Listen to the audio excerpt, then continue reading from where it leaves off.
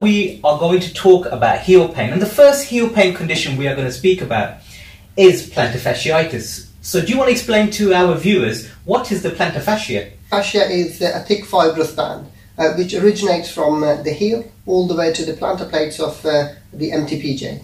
Okay, can you show us on your model, please? Yeah, so this is where it actually originates from the heel part, and it just inserts into all these lesser toes. And what's the function of the plantar fascia? So the function of plantar fascia is that it acts as a shock absorber when we're walking and running, and it helps us maintain the arch as well. So tell us about plantar fasciitis now. We know that some people like to use the word plantar fasciitis, some people like to use the word plantar fasciosis. So first of all, can you tell us what plantar fasciitis is and what plantar fasciosis is?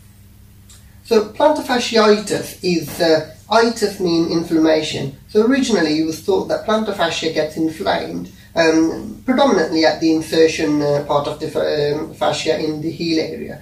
However, later research have actually shown that there isn't any inflammation there at all. So it's more of a thickening. So the term have actually evolved and become plantar fasciosis or plantar fasciopathy. Now, it's one of the main causes of heel pain. Now, it's not the only cause of heel pain. There are many causes of heel pain. But if we talk about plantar fasciitis or plantar fasciosis, depending on who you're speaking to, can you tell us what are the main symptoms that a patient will complain of regarding, when it comes to this condition, rather? Okay.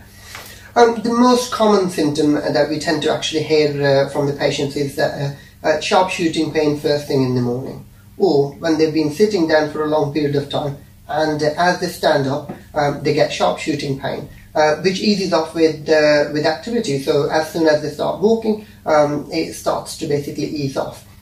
If you've got chronic plantar fasciopathy, in that case, the pain can start to be worse in the morning and eases it off, but it stays there. That's chronic pain for all the activities. Now, we've spoken about the symptoms, the main symptoms. Are there any occupations or activities that may be more inducive of getting this type of foot condition?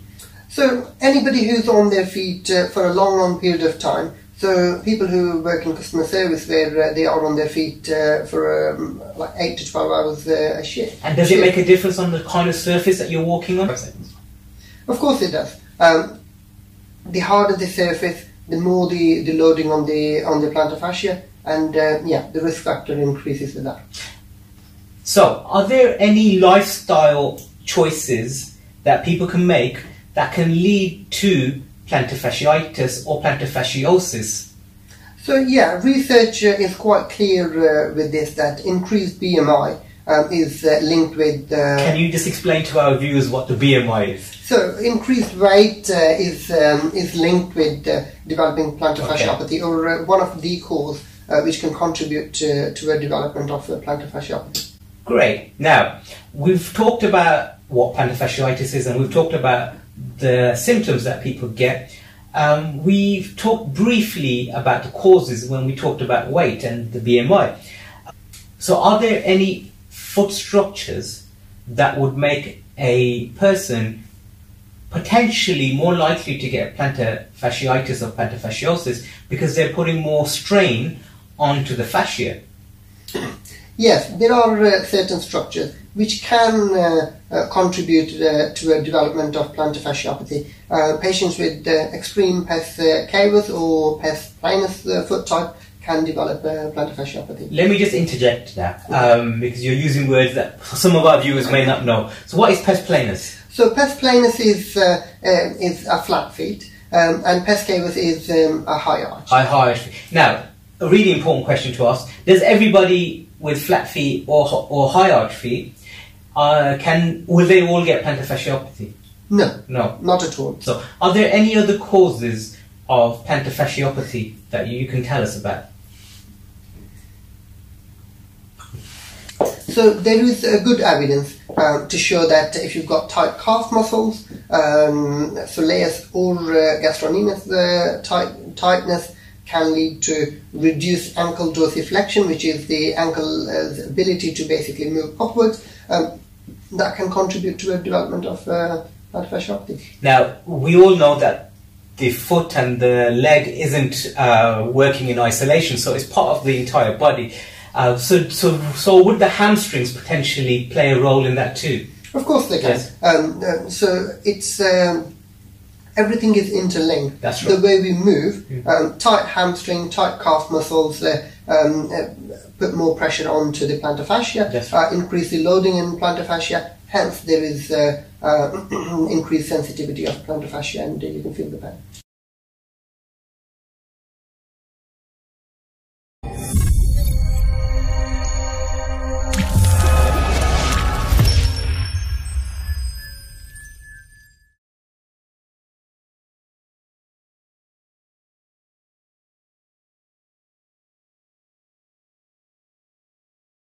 So we've been over the causes and we've been over the symptoms and a few other things as well. Now, the most important thing, which is what people want to know, how do I get rid of this? How do I stop this heel pain? Because I'm sick of it. I can't do my daily activities. I can't go to the gym. I'm struggling to go to work.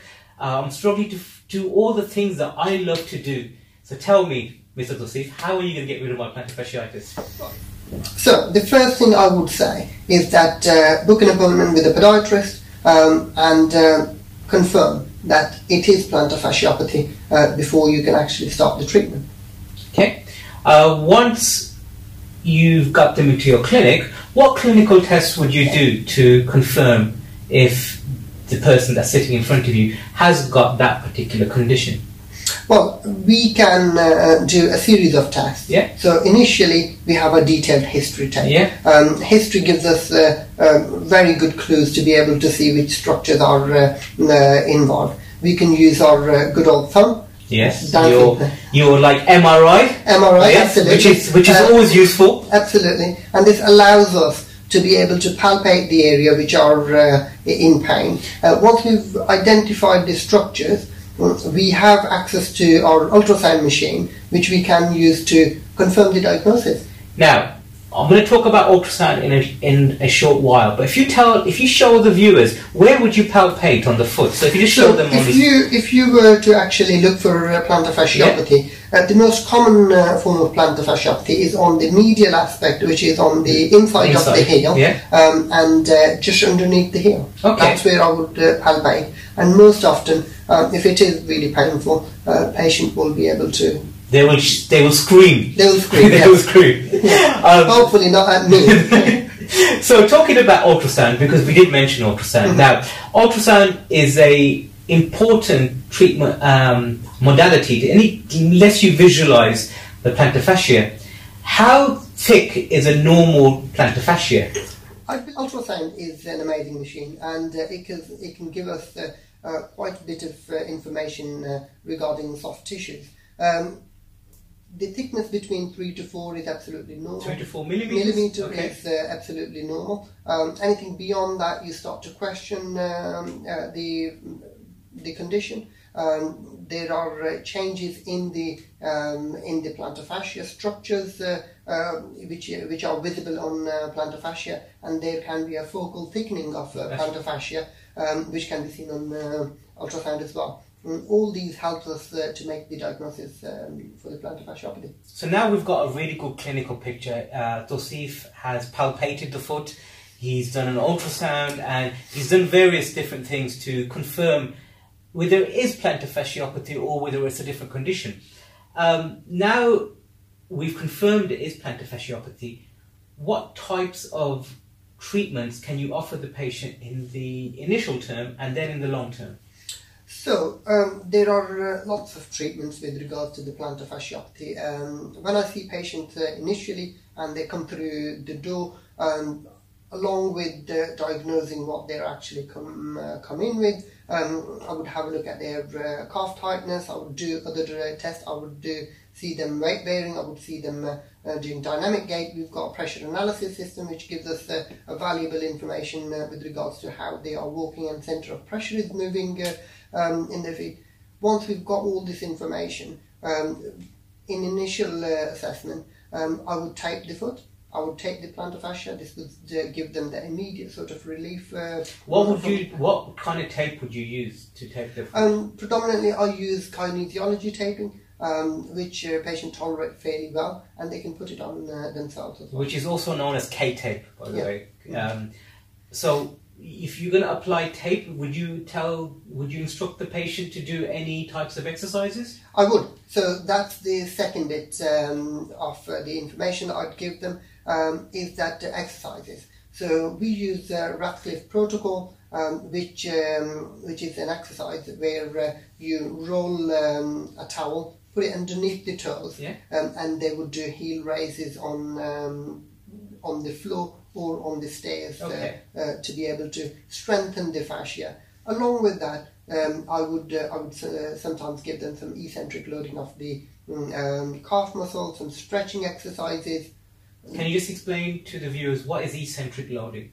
So eccentric loading is when a muscle is lengthened. Yes. So when you stand on the stairs and you allow the heel to drop down, that is eccentric loading of the calf muscles.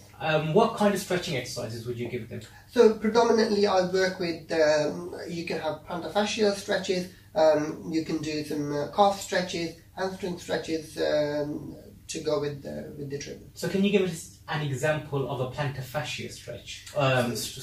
Stretch or massage? Okay. So plantar fascia stretch is something which I recommend to my patients first thing in the morning before they put their feet down. The best thing is to put your foot up and you just basically pull the toes back and hold it there. I often say to them that use the other thumb and just gently massage the area around where the pain is. And what kind of calf stretch would you recommend to them? So calf stretches usually are against the wall. So they're very simple sort of calf stretches, one for the gastrocnemius and one for the soleus stretch, just against the wall. Is there anything you may recommend for the patient to place inside their shoes to give them support to offload the fascia? Yeah, orthotics are quite helpful. Okay. A lot of the time when patients come to see me, they are in pain. And we use orthotics quite a bit for plantar fasciopathy to offload the structures as well as allow them to carry on doing what they need to do. So it helps with the pain as well. The main focus is toward the exercises, so they have to build the strength in their plantar fascia, but I find that pain can be a stumbling block for the patient, so unless you can make them comfortable, then they can do the exercises. Now, for our runners that are watching, is there any particular brand of running shoe that you would recommend? My personal favourite, there's no research behind this, but my personal favourite for plantar fasciopathy is Hoka's. So Hoka's have got a very nice sort of thickened sole, which allows plenty of shock absorbance. And if you are a runner who runs on the road, I think they are awesome in terms of giving you that cushion. I like the Hoka as well, the Hoka 1 and the Hoka Clifton. I also like the Asics 2000s, which can be really good. The running shoe is really important. Mr. Tosif will tell you that often people get plantar fasciopathy, runners that get plantar fasciopathy, sometimes they change the type of shoe that they're running in too quickly. So they'll go from a cushion sole to a very thin cushion sole because they want to change their running mechanics. Isn't that true? Absolutely. Yeah.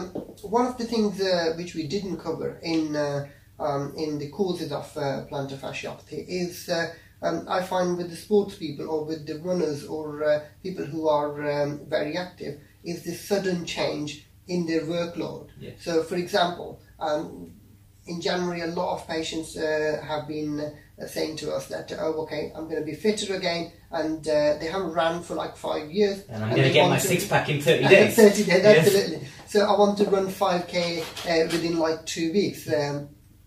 That spike in workload is one of the main things which can contribute to the development of plantar fasciopathy. Okay, so we've given them stretches and exercises to do and potentially orthotics. The patient still isn't having an adequate resolution. What kind of clinical treatments do we have that we can provide to the patient? So a patient who actually present with acute pain, pain 7 out of 10, which is stopping them doing the activities, daily living activities, I often use steroid injection, which is quite effective in terms of getting rid of the pain, so that they can actually carry on with the activity as well as perform the exercises. When people hear steroid, they often think about the steroids that big bodybuilders take, but this is a particular type of steroid, isn't it? Yeah, it's corticosteroid injection, and it's very safely delivered with the use of ultrasound machine to the plantar fascia. What's the main aim of the corticosteroid injection? The main aim of the corticosteroid injection is to relieve pain.